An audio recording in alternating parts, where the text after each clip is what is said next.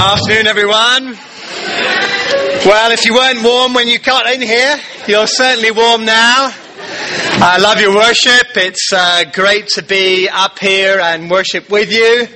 Many faces I know, many faces I don't. So if you don't know me, my name's Andrew Agabak, and I'm an elder in the London church and serve along with my wife Rhoda. And it's great to have my teen daughters here. Great to see great teen and student ministry here in Birmingham. I need to be praying for my daughter. She's applying for university places. She's waiting to hear from Birmingham. So you don't know what's going to happen. She has an offer from Manchester, which would be awesome as well, but it'd be amazing for her to be here. And it's being here in the snow and beauty and staying with the Flemings just outside the campus definitely gave her a little bit more vision for Birmingham. So you never know what the Lord is going to do. So, amen. Pray and see what God will do. It's a great privilege to be with you. Thank you to the Flemings and the shepherding group for inviting me to come up and commend the brave brothers and sisters who fought through the snow yesterday to come and hear Rhoda and me and our daughters share about parenting. And it's a privilege to be with you today and to be able to share some convictions from the Word and talk a little bit about the Bible. And if you could turn with me in your Bibles to the book of Joshua chapter 14, we're going to talk a little bit about 2020 vision. Now, I don't know about you, but there may be a few others like myself of a certain age. And there comes that point when your wife or perhaps your husband suggests to you that a visit to the opticians might be a good thing. And everybody in my family, apart from my son, has been to the opticians and got glasses for one reason or another. Oh, not Isabel, okay. Most of my family have gone to the opticians and got glasses over the last few years. And I was resolutely determined that I did not need glasses. You know, it was not necessary. And eventually I was persuaded to go, and I had my eyes tested, and the doctor said, yes, you got some astigmatism, and, you know, not for every day, not all the time, but from time to time for long distance, maybe for driving, go to the theatre, whatever. I was like, okay, I'll get a pair of glasses. But in my heart of hearts, I was still not convinced. Then the glasses came back. And I went down to the opticians to collect them. I put them on. I looked across the street at a sign the other side of the street. I said, oh, wow. There's this moment of revelation, you know. I suddenly realized what I had been missing. And, you know, there's a big difference between that intellectual understanding that my eyesight may not be perfect and then the actual real realization that wow, I've been missing out on something. And I think we all need that from time to time in our Christian lives. You know, the Bible is like a mirror. We hold it up, and occasionally, you know, when our hearts are soft or when the message is right, it opens up our eyes and we suddenly get 2020 vision. You know, we suddenly understand that there's been something that we've been missing. And I'm hoping that you'll find something helpful in the book of Joshua today that will be a moment like that to open up your eyes. So let's read together in Joshua chapter 14.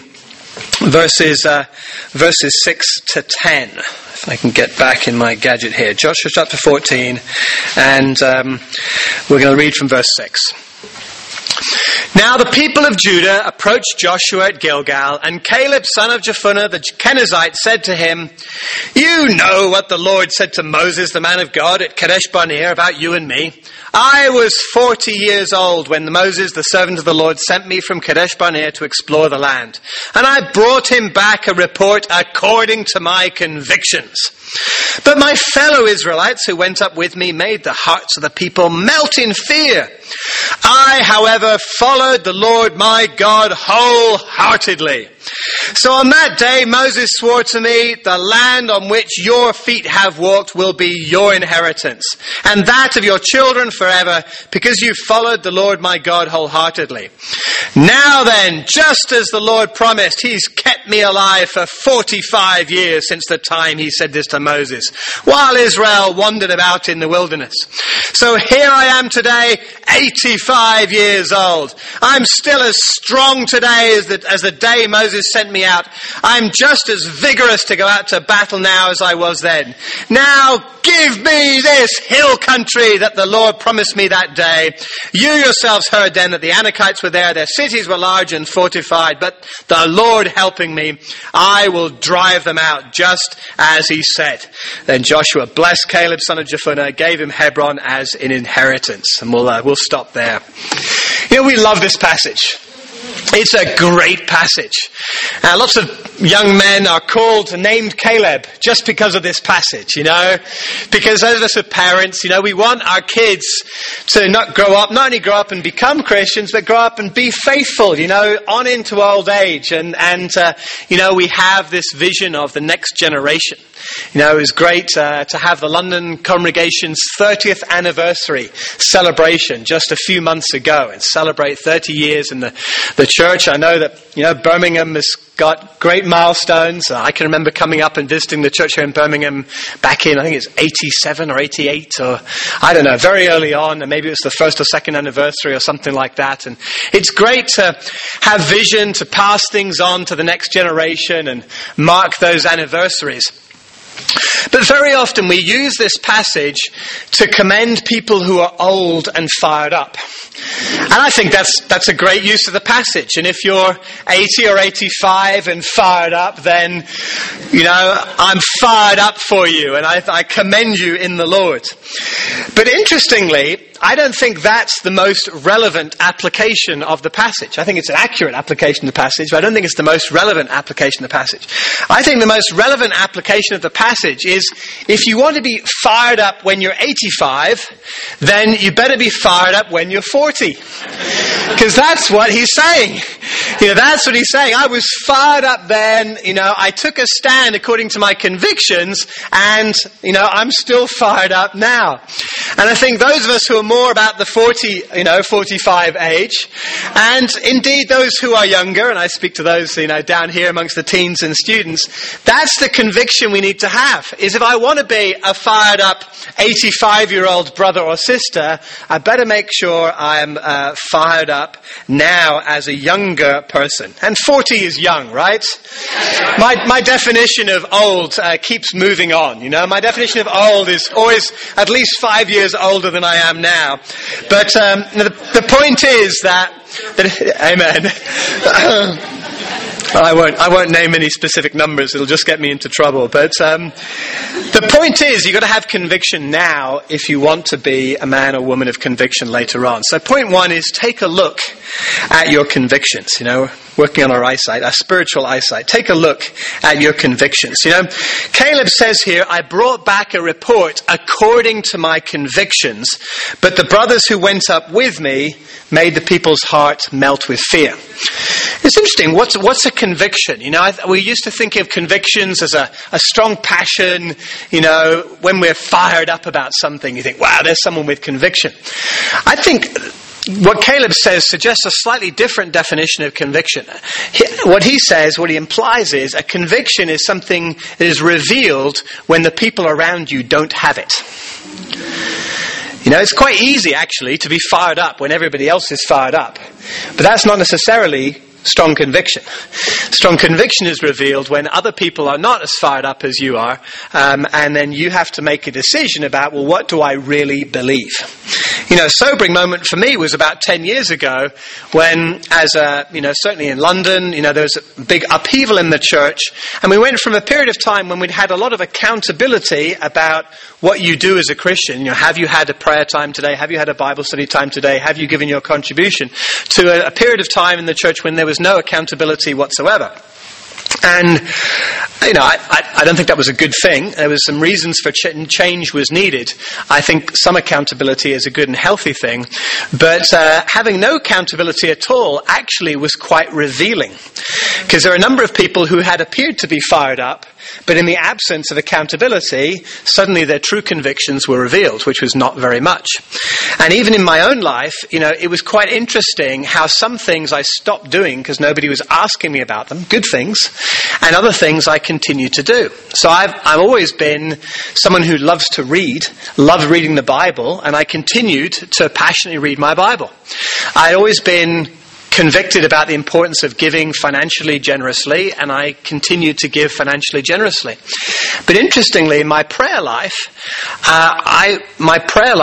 really took a hit about that time. And it was very revealing to me. Why is it that I'm not going out to pray as passionately? And I, initially thought, well, I don't want to do it out of obligation. I don't want to do it out of compulsion. I want it to spring from the heart and be sincere. And I think there was a logic to that. It's good to want to do things sincerely from the heart. But then, months had gone by and I hadn't really changed. I hadn't really come up with that heart and that passion. And really for a lot of the last 10 years, my prayer times, I pray every day, pretty much, but often it was short, it was brief, it was going to the tube, coming back from the tube, just as I went, as opposed to really dedicating sincere, passionate time to pray. And I don't know if you've had experiences like that when you thought, wow, my convictions were not as deep as I thought they really were. And my wife, my daughter, and my children are very convicting to me in this. Isabel, last year, she's been a Christian, coming up for 2 years now. Valentine's Day will be a second anniversary, and just seeing her, get up early in the morning, pray. There's a period early on this year when she was reaching out to her friend Evelyn. And Isabel would have a Skype prayer time every morning with her. Isabel would get up at 5:30. It's dark, very dark. It's a time of day I'm not familiar with. Let's put it that way. And she would have her own quiet time first, so that she could feel ready spiritually to then have another quiet time with her friend. I thought, man, I'm so far from having that kind of conviction. And it's been very encouraging to me to make, steps towards repenting in that area and really building stronger convictions. Ella has been on at me about another area of discipline, which is just getting a little bit fitter. Again, you reach a certain stage in life and, that begins to become an area of need to focus on, and Ella's been on at me about my physical fitness as well as my spiritual fitness. And on the 19th of November, I decided, okay, I've got to get out, make some new habits, and I've been going out, walking every day, very occasionally running or cycling, and that's been a consistent pattern since then, and it's been really encouraging to have both spiritual and physical training happening and getting more consistent in that area of my life. But how are your convictions? Are there important areas of your Christian life that you've been lacking in? You kind of mug along with everybody else, but the conviction is not really there. If we want to be strong and faithful when we're 85, you've got to have these convictions, not just when other people ask, but it's got to be from the inside. You've got to make it happen. Think about reaching out. There's a period of time about a year ago when we were just talking about who's studying the Bible with who. I think it was a leaders meeting, and I realized actually it's been months since I studied the Bible with someone. Literally months. I thought, I just feel a bit out of it. And I realized that when I'm not actively reaching out, when I'm not actively studying the Bible with someone, not only is it's just not good because we have a mission as disciples to seek and save the lost, but I don't feel on the edge. I don't feel fired up. I don't feel as excited if I'm not actively studying the Bible with someone, reaching out to someone. And it's been so refreshing since then to have a conviction. Look, I always want to be reaching out to someone. And I want to have someone I'm building a friendship with, someone I'm opening the Bible up with, someone I'm talking with. Right now I'm really enjoying reaching out to a friend of Ella's. Ella's a head girl at her school, and she reached out to the head boy, Kenya. And he's been coming along to church, he's been studying the Bible, and he studied 5 or 6 times, and it feels just great to be reaching out to this, great-hearted young man who wants to do great things, and if he surrenders his life to God, he'll do great things for God as well as great things, in the world. Also reaching out to the husband of one of the disciples in the London church. Her husband's works in the banking world. He's, smart, successful professional, strong, militant atheist, but but he's open to seeking. He said, okay, as an atheist, I've got to have integrity and admit, I can't prove that God doesn't exist. I need to look into this and be sincere in seeking, and come to true convictions. And I said, wow, I respect your conviction, your integrity, your intellectual openness. Now we need to get beyond that intellectual openness and get into your heart and talk about your life and your marriage and sin and who Jesus is. And it's been great to study with him. It just lifts my heart, just lifts my life. When I'm sharing my faith with people, it just makes me, full of the joy of life. Leadership. Again, many of us have, the church is a body, right? There are many different parts. Not everyone's called into leadership. But I know that I have some talents to be able to lead. If I don't actually do something, I don't feel as fulfilled. I don't feel as alive. I don't feel as, like God is using me as he might like to use me. And, there can be times when, we have talents and gifts and opportunities to lead and we hold back. And I believe that God wants us to have life to the full. And not everyone needs to be a leader, but if you have a gift or a calling or an opportunity to serve and you hold back, I think it just grieves our spirit a little bit. And sometimes we can have hurts and wounds and issues that make it hard for us to have the willingness to lead again. And I just want to encourage you that to try and work through those things. We all get hurt, we all get, bumps from time to time in our spiritual life. We have our highs, we have our lows, and God wants to bind us up and strengthen us and have the courage to go out again. Rhoda and I became Christians in our student years. A great time to become disciples in your student years. And my father's Danish. I don't speak any Danish. I don't really have any strong Scandinavian connection apart from at one point in my life having had a Danish passport. But at that time, that was good enough to get onto the Copenhagen mission team. And so you look a bit Scandinavian, come on the mission team to Scandinavia. So I was sent out in a blaze of glory on a mission team to go to Copenhagen via Stockholm. And then we spent some time in Stockholm, and actually I had a really rough year. It was our first year of marriage, and we had I had some struggles. I had some struggles with impure thoughts, with criticalness, with this and that, and actually ended up being quite a discouraging time for a lot of that year. And we came back to London with our sort of tail between our legs and felt a bit discouraged and down and thought, man, that was a disaster. That was a bit of a mess, and we're so grateful to the Partingtons and the Blaus and other people who put their arms around us and built us up and encouraged us. And then a couple of years later, we went off to lead the Oxford mission team. And again, we were sent out in a blaze of glory, and that was awesome. And then we served 4 years at Oxford, but we never quite got to critical mass. The church was like 3, and then 6, and then 10, and I think maybe 15 or something, 16 at one point. We never quite got to critical mass, and then the decision was made. Why don't you come back to London again, and we'll bind you up and encourage you and strengthen you. And it's painful to try things and fail. To fall flat in your face. And sometimes our very human reaction is, well, I won't do that again. That was a mistake. I'm not going to do that. I'm just going to get hurt. But the Bible is full of the stories of leaders who failed. And yet who lifted themselves up again. You look at Moses. Moses tried to lead his people heroically, and they said, are you going to try and, there was this issue with him having murdered someone. It's a bit of a black mark on your CV. Abraham lied. Abraham wasn't prepared to stand up for being a married man. David committed adultery and murder. All of the leaders in the Bible, other than Jesus, are spectacular failures at some point in another. And actually, if we're humble, God can use those failures to make us relatable, connectable to people, and also gently remind us that us leaders are not all that, right?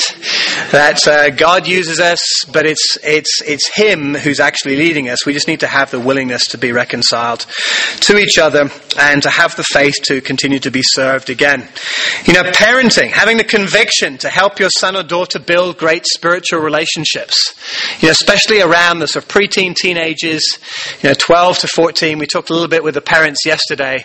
Sometimes you can be in a situation where your teen's part of the church, church, your young man or woman is part of the church but doesn't really bond and connect with another person who is a great spiritual influence in their life. And peer pressure is such a powerful effect in our young people's lives. It can be a powerful negative effect or a very powerful positive effect.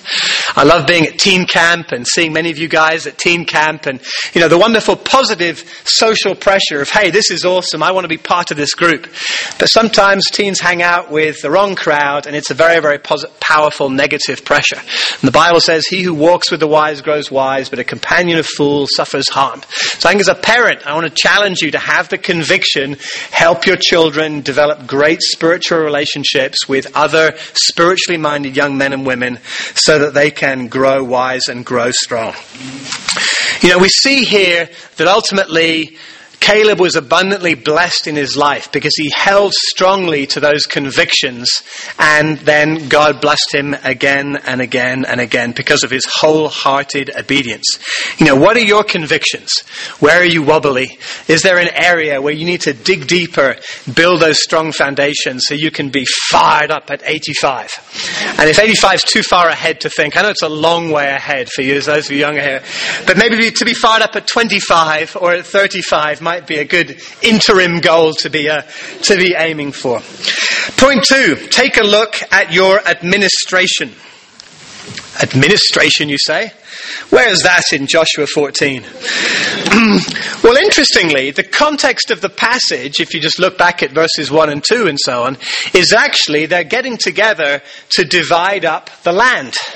They've conquered most of the territory, and they're thinking about, how do we make the division of property, as it were, in order to, administratively organize the people of Israel into the various tribes and to assign different parts of land to different people. And there's also the small matter of completing the conquest of some of the Canaanites and others who are still occupying some portions of the land. So it wasn't a wholly administrative decision, but it was partly an administrative decision. And I think it's been very exciting for me to see the UK ministries, the churches across the UK, become more unified from a ministry perspective over the last 5 or 6 years. There was that time 10 or so years ago where it was sort of to your houses, O Israel. Every church with its own little family, and we said we're not really sure about anybody else, but as for me and my household, we will do our best to serve the Lord. And that was kind of a sort of what needed to happen at that time just to stay healthy and survive, as it were. But over the last 10 years, trust has been rebuilt and relationship connections have been rebuilt. And it's been so encouraging to see how Andy Fleming and Mohan have worked together and collaborated with other staff and leadership groups around the UK and Irish churches to come up with this 2020 plan.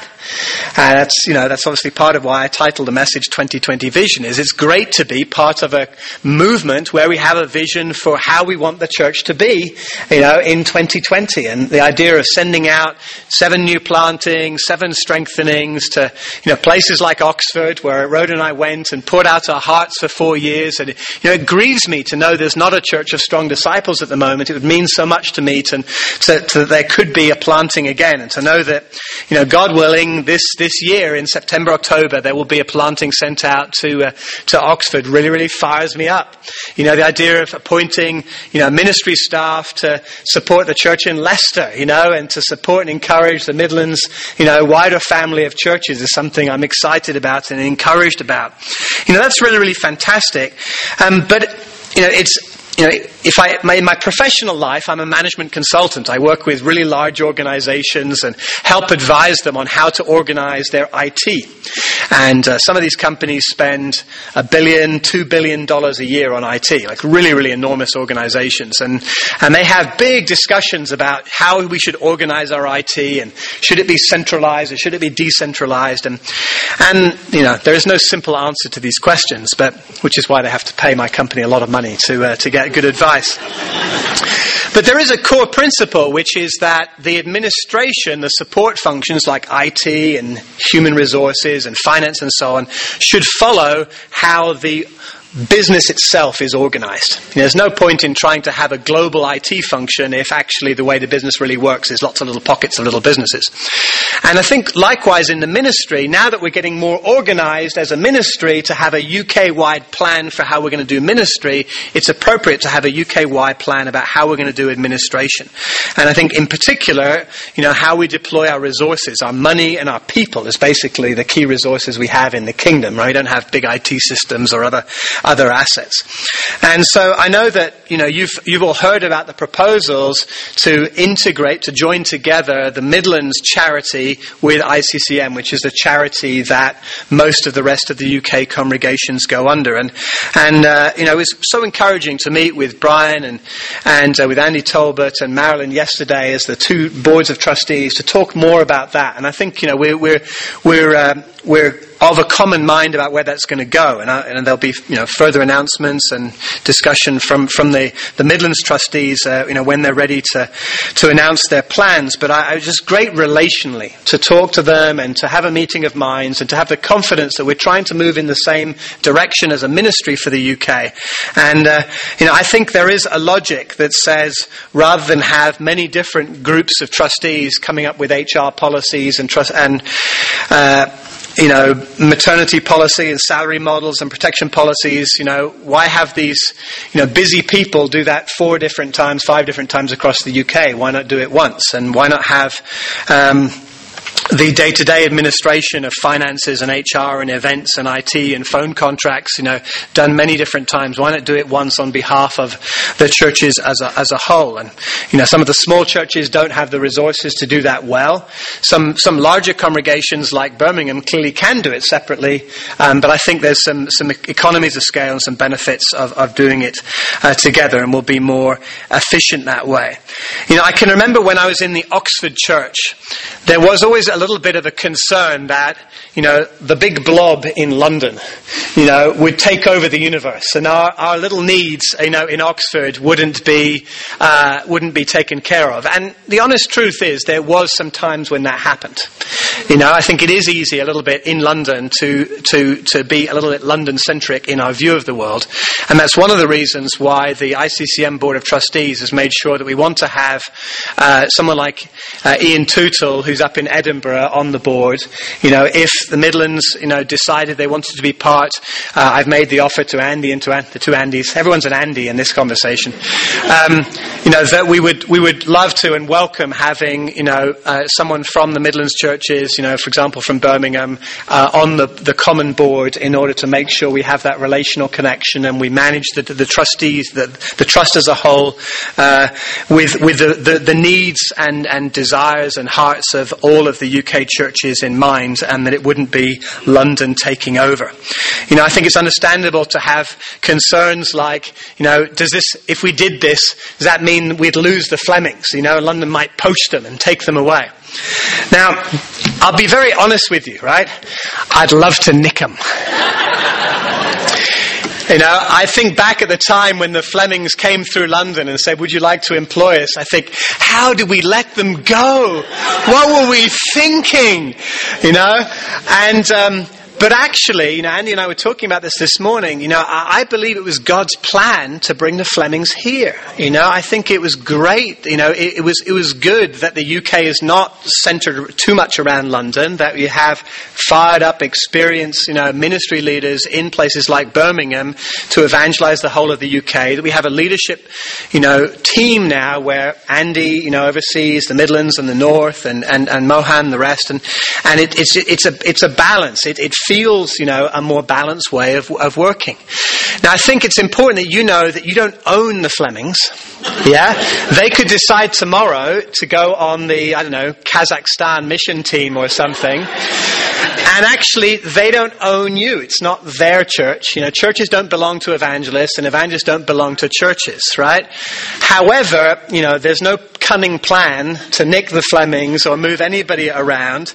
But I don't want to make promises, because actually in 7 years' time, in 2020, it would be a surprise to me if every single UK staff person was in exactly the same church then as they are now. So we need to be secure that The Spirit is moving. It blows wherever it pleases. Different people may end up in different places.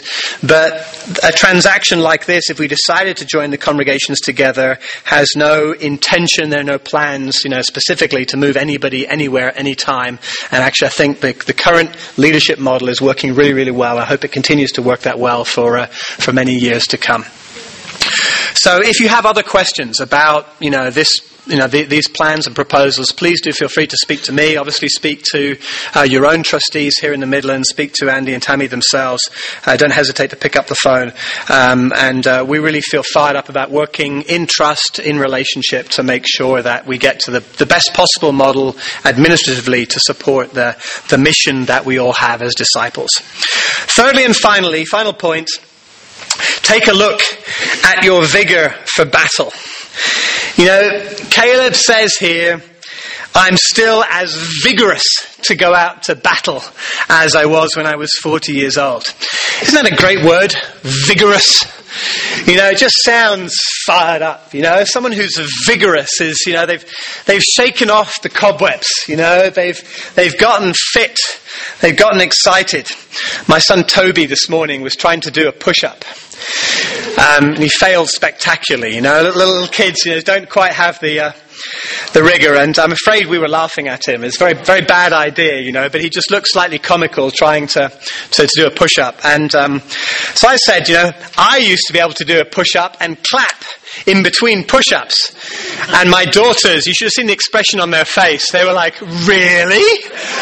I bet you can't still do that. So I felt obliged to prove that I still could. And I was relieved to find I can. I only managed 3, but I can still do 3 push-ups and clap in between. But, it's good to have vigor. It's good not to lose our energy. It's good not to lose our spiritual convictions, as we talked about in point 1. And I just wanted to close by encouraging you to have that vigor, to go out to battle. We have different battles as disciples. We have the battle of winning souls, the war against Satan in the fight for the souls of the lost. We have the battle to overcome sin.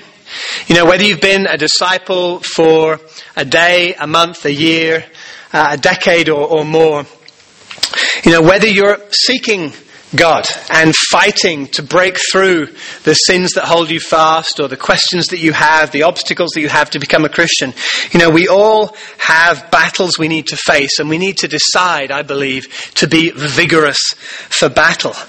And I think just having that vision, that dream, that determination to fight the good fight, to overcome the battles, not to get stuck in the snow and in the disappointments, the discouragements, just to have that vigor for battle, to lift up your eyes like Caleb and say, I'm going to go into that hill country.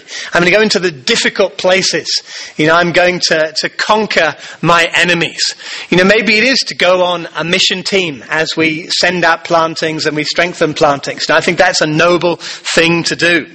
Maybe, though, it's just being fruitful where you are, reaching out to your work colleagues. It's one thing I want to do. I've been fruitful, studied the Bible with lots of people, but I've never actually converted one of my work colleagues. It would mean so much to me to help the people I spend 8, 10, 12 hours a day with.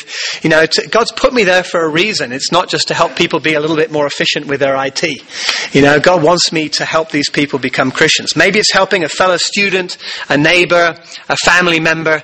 Maybe it's having a real breakthrough in deciding to overcome something in your life, or to take on a servant role, a leadership role that you feel God's been calling to. I want to commend you, encourage you, urge you to decide to be like Caleb and to take a look at your vigor for battle and to live that way. So we've talked about 3 things today.